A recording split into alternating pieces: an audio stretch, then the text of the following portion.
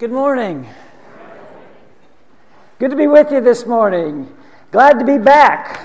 Thanks for Robbie for blessing you last week with a message from God's Word. But it's nice to be home. Martha and I were gone for a little over a week, and it's always good to be home.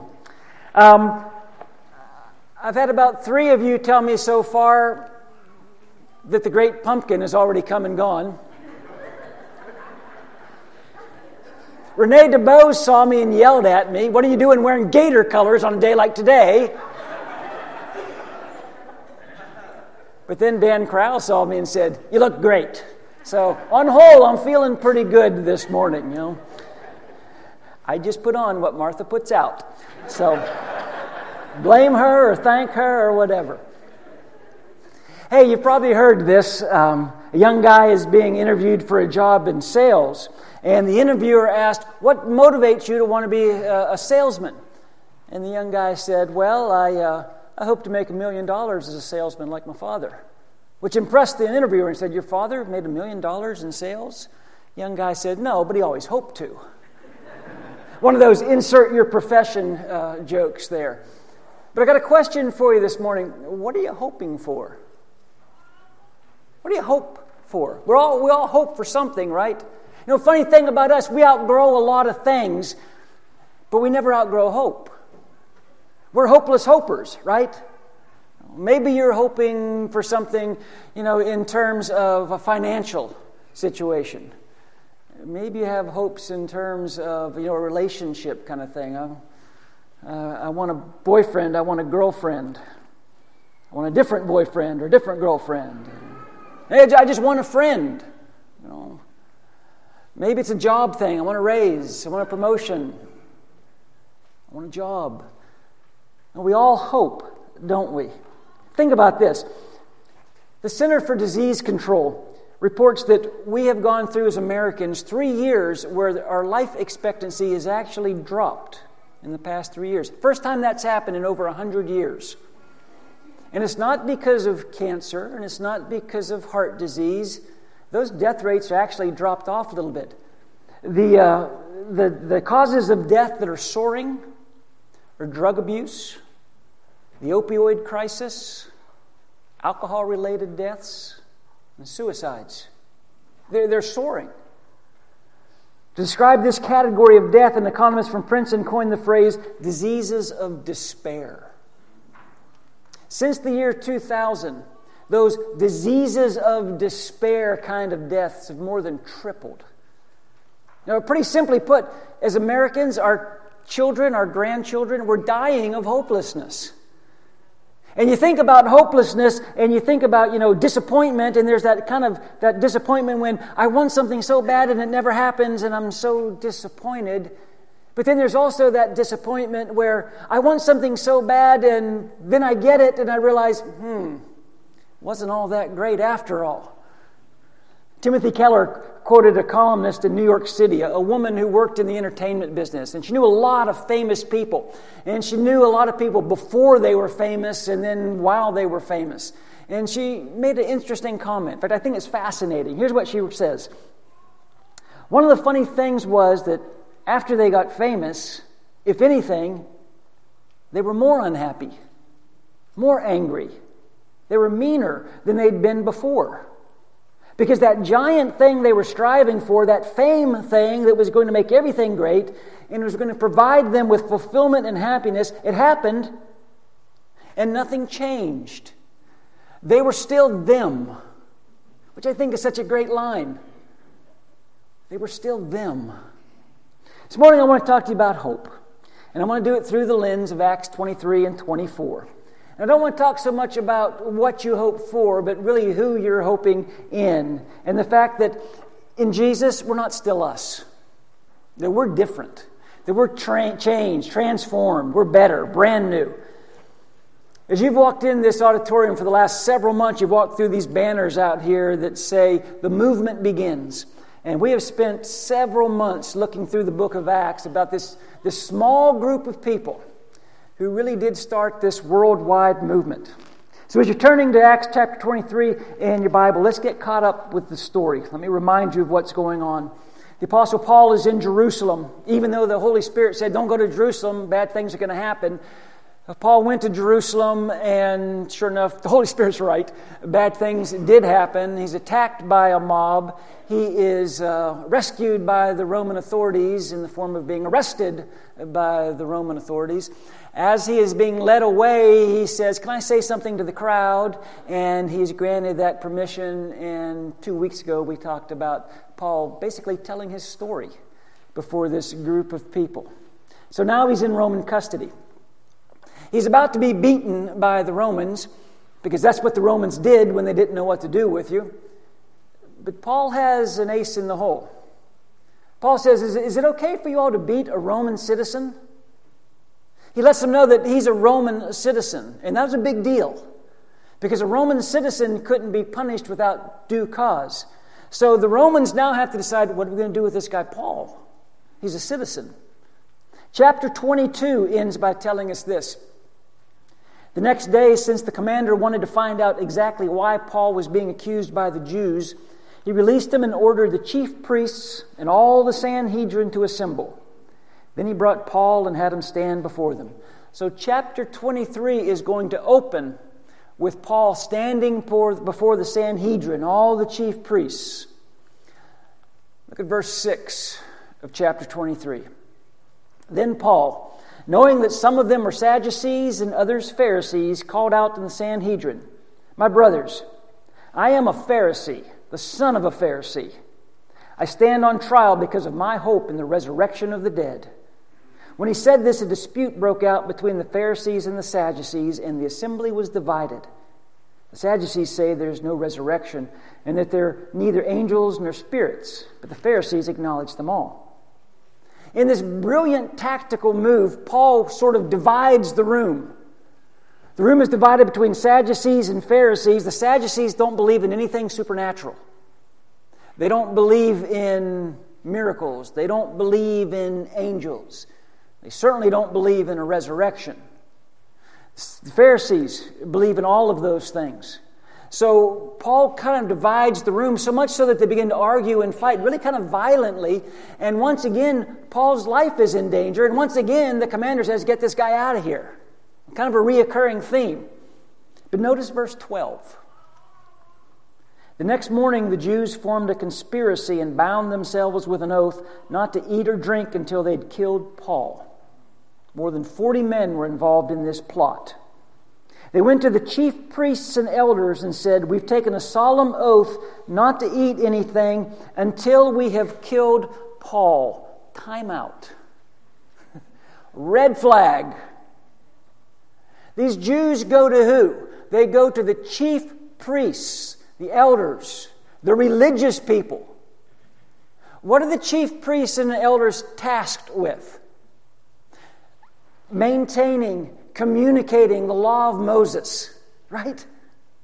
You remember the top 10 list that Moses handed down, God handed down through Moses?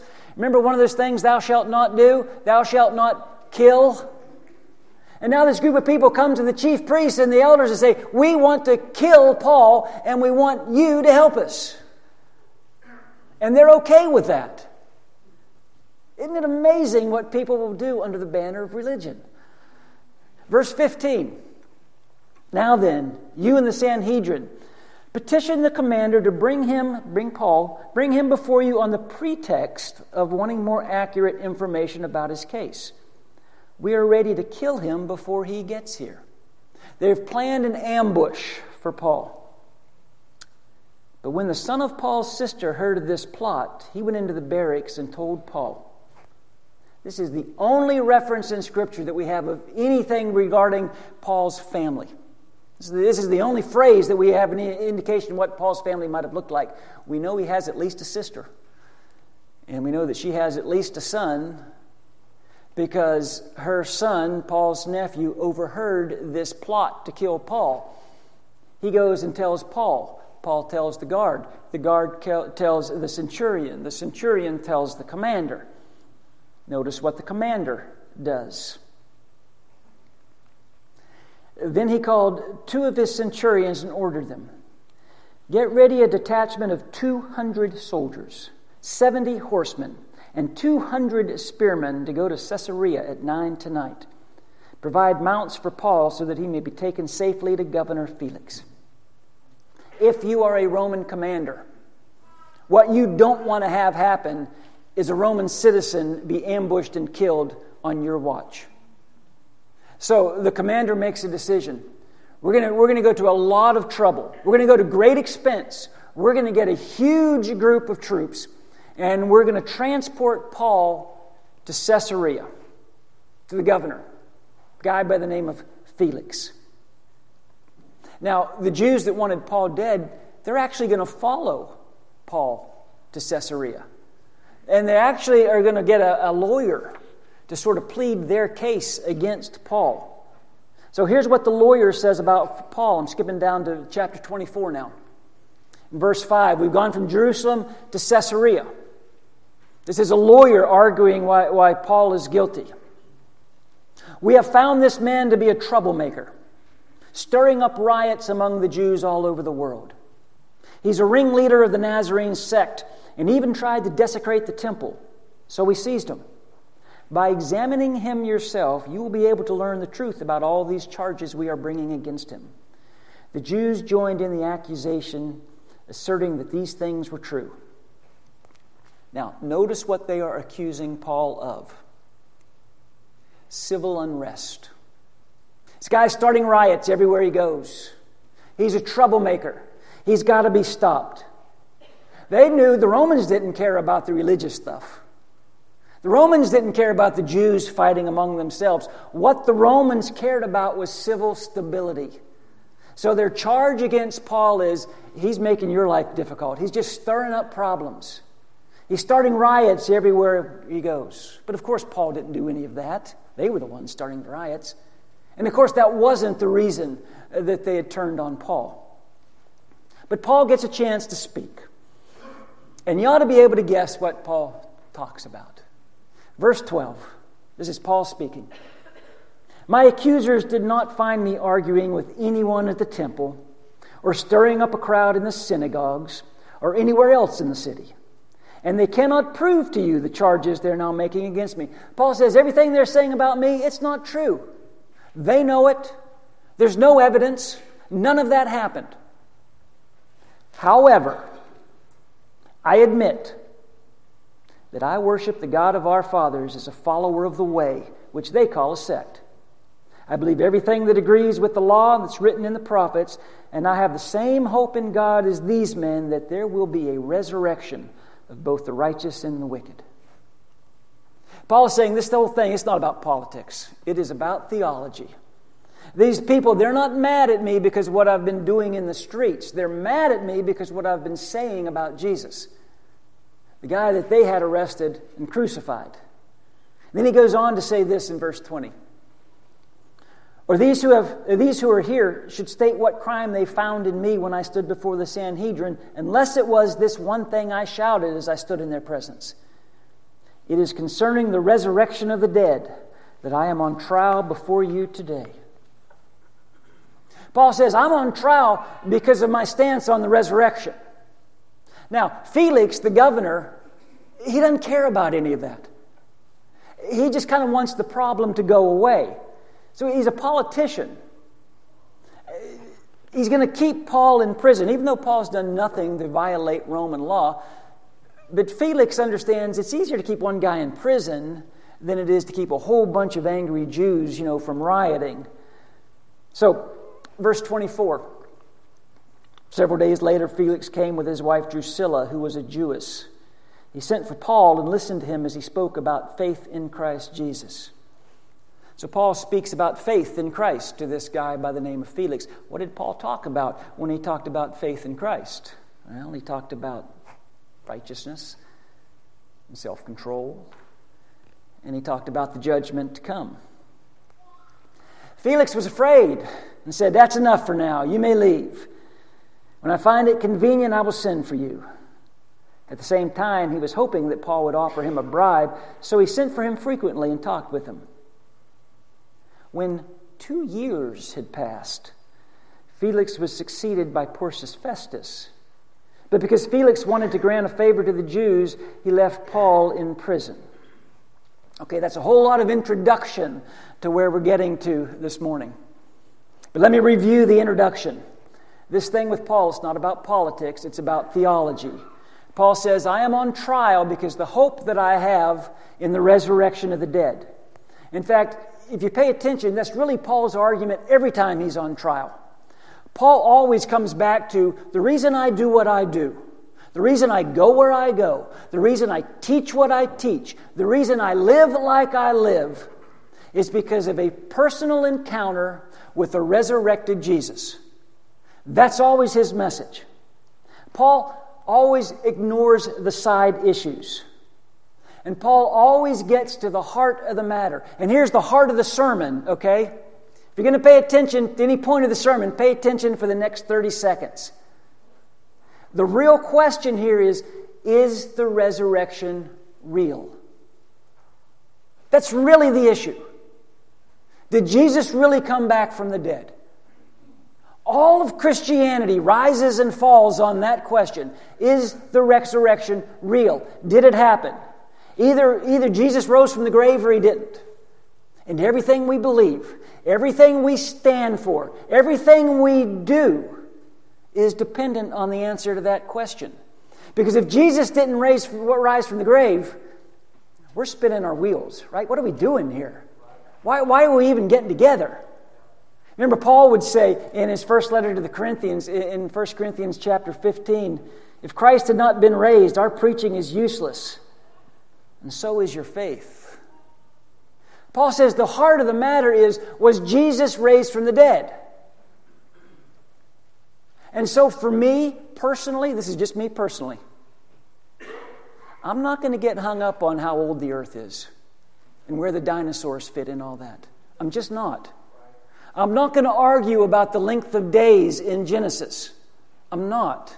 And I'm not going to lose my faith over how the book of Mark really ends.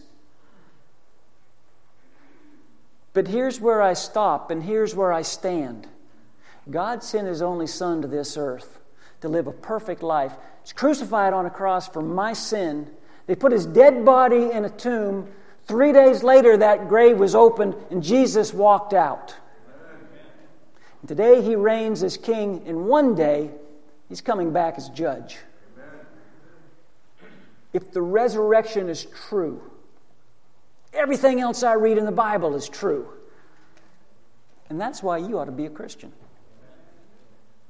You ought to be a Christian because it's true. It happened.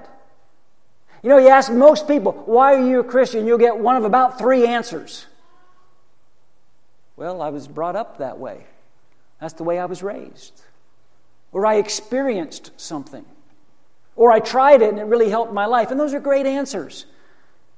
But you could give those answers to why are you a member of any religion.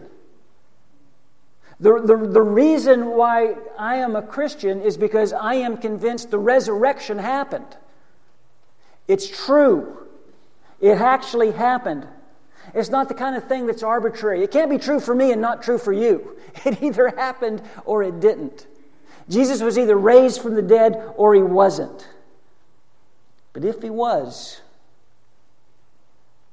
everything changes. If He was, our lives are anything but hopeless. That's why Peter would write in 1 Peter chapter 1, praise be to the God and Father of our Lord Jesus Christ. In His great mercy, He has given us new birth into a living hope through the resurrection of Jesus Christ from the dead. And that's exactly what Paul's been saying. I'm not still me. All this has happened, but I'm not still me. It's a new birth into a living hope. I'm different. I'm new. I'm changed. All because Jesus rose from the grave. Let me real quickly make 3 points and I'll be finished. First, because of the resurrection, we have no doubt. Because of the resurrection, we have absolutely no doubt that God is in control. And we have absolutely no doubt that God knows what He's doing. Think about those Jews in Acts chapter 23. They come together and they make this vow. that they're going to have Paul killed. We're going to ambush Paul. And they have this scheme and they make this plot and they cover all their bases and they talk to people who need to be talked to and they have it all worked out. And the whole thing is undone by an eavesdropping nephew. You think God had a part in that? You know, we're looking through the book of Acts. We see God working miraculously all the time. Acts chapter 5, there's some of the apostles are arrested. An angel shows up and they're miraculously released. Acts chapter 12, Peter's in prison. An angel shows up and he walks out. Acts chapter 16, Paul and Silas are in prison. There's an earthquake. The chains fall off. You know, they're free. Acts chapter 23, Paul is in prison. And his nephew overhears a plot to kill him. And the plot is thwarted. Now, sometimes God works miraculously. Sometimes God works through what we might call divine providence. But you can't come away with any other conclusion in the book of Acts other than God's in control. This is God working through all of these issues. Proverbs 21, human plans, no matter how wise or well advised, cannot stand against the Lord. There is no doubt that God is in control, and the resurrection proves it. And because of that, God never gets confused. God's never surprised. God never has to wonder, what do I do next? God never says to himself, did not see that coming. There is no doubt God is in control. And here's the second reality of the resurrection. Because there's no doubt that God is in control, there's no fear for those who allow God to take control. Don't you get tired of being around negative people? You ever around people that are just always negative? It's like, man, that's exhausting. People that are always telling you why something won't work, why it can't be done, someone who has a problem for every solution. If you're thinking, no, that doesn't really bother me, you might be that person. You know, if Jesus Christ was raised from the dead, what are we really afraid of? What are we really afraid of? If Jesus has proven power over death, what are we really afraid of? If the worst thing that could possibly happen to us, you know, if we die, okay, Jesus has already conquered death. Now, Christians, shouldn't we be living fearlessly? What Jerusalem found out, what Rome was going to find out was you can't intimidate a man who knows a man who holds the power over death. Paul couldn't be intimidated because he knew that Jesus rose from the grave. Acts chapter 23, verse 11. The following night, the Lord stood near Paul and said, "Take courage. As you've testified about me in Jerusalem, so you must also testify in Rome." Resurrection people are courageous people. Now, we might not know exactly where our story goes from chapter to chapter, but we know how it ends. Jesus wins. That's how our story ends. If we're with Jesus, we win because Jesus has already won. It's interesting. Every time that Paul gets put on trial, every time Paul is called to give his defense, he goes on offense. You noticed? He'll write in 2 Corinthians 3, because we have this hope, we are very bold. Because of the resurrection. There is no fear. And then finally, because of the resurrection, we have no excuse. Now, we don't talk about this probably as much as we should, but because of the resurrection, make no mistake, one day, all of us are going to stand before God in judgment. Back in Acts chapter 24, verse 25, Paul talked to Felix. He talked about faith in Christ. Remember, he kind of discoursed on righteousness and self-control and the judgment to come. Why did Paul talk about the judgment to come? He talked about it because Jesus talked about it. In fact, Jesus talked about judgment a lot. Jesus talked about judgment a lot more than we talk about judgment. Go back and look at the Gospels. Put a little mark somewhere besides every place where Jesus talks about the judgment. You'll have 4 books filled with little marks. Jesus talked about the judgment a lot. Why did Jesus talk so much about the judgment? Because it's true. Because it's going to happen. And the resurrection proves it. Jesus' own words in John chapter 5, it's on the screen there. Don't be so surprised. Indeed, the time is coming when all the dead in their graves will hear the voice of God's Son, and they will rise again. Those who have done good will rise to eternal life, and those who have continued in evil will rise to judgment. But I do nothing without consulting the Father. I judge as I am told, and my judgment is absolutely just because it's according to the will of God who sent me. It's not merely my own. Jesus tells us, don't be surprised. Every single person will one day rise from the grave and will stand before God in judgment. And personally, I think deep down, I think most people understand that. Whether they're willing to admit it or not, I think most people get that. I think most of us, I think most everyone has to agree there's got to be more to this than just this. That there is going to be a reckoning. That there is going to be an accounting. That there is going to be a payday someday. And to deny that is really to deny the whole reason for the resurrection. Jesus came to prepare us for the judgment that He knew was coming. Because of the resurrection, Judgment Day shouldn't be something that fills us with fear. And looking forward to a Judgment Day should fill us with tremendous hope. Back when Calvin Coolidge was the Vice President of the United States, he was presiding over the Senate one day, and a sharp debate arose within the senators, and one senator turned to another and said, "You can go to hell." And the offended senator turned to Coolidge and said, "Did you hear what he just told me?" And Coolidge said, "I've been reading the rule book. It says you don't have to go." And when you hear about Judgment Day, does it fill you with tremendous hope? Because Jesus took our judgment on the cross. This past week and a half ago or so, Martha and I were able to spend some time with her 95-year-old mother. And I've told some of you this before. Her mother has a little address book that she's had for decades. Just a little cheap book. She leaves it open on her counter. And every time I'm there, I look through that little address book. And she has written significant events in her life, going back decades. And it's really interesting to look back. It's small, so it's all in just little bits and pieces. But if you look through that book, if you turn like to June 21st, she'll have written in there 1987, Maggie born. And if you flip it over to January 31st, she wrote 1982, Martha married Tim. Years ago, I took a pen and put an exclamation point after that entry. Martha's father passed away unexpectedly almost 20 years ago.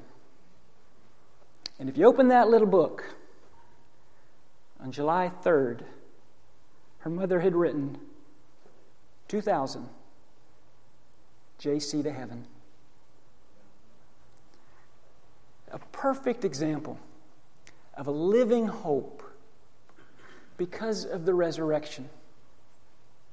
My mother-in-law, Mama Dot, has always been the perfect example to me of someone who lives with no doubt God is in control. She's lived her life with no fear. Not in this thing alone. God is with us, and no excuses. I plead the blood of a resurrected Savior. The resurrection is real. And because the resurrection is real, we're not who we were. We've been bought and paid for. We're new. We're sanctified. We're holy because He is holy. Because of that, we have hope. Every day as Christians, just like Paul, we're on trial. People are watching us. And people are asking, or at least they're wondering, the reason for the hope that we possess. May we always be ready to give an answer for the hope that lies within us. May we always be ready to be very bold when it comes to living a life that doesn't make any sense to anyone apart from the resurrection. And may we, like Paul, be ready to tell our story, to tell what a resurrected Jesus did for us, and why we live the life we're living, and why we enjoy the blessings we have, and why we're striving to be more like Him. Listen, as a church family, if we can help you this morning, if we can pray with you about something that's going on in your life, we'd love the opportunity to do that. There'll be some people at the front of the auditorium here. You can join us there. Let's go ahead and be standing as we sing.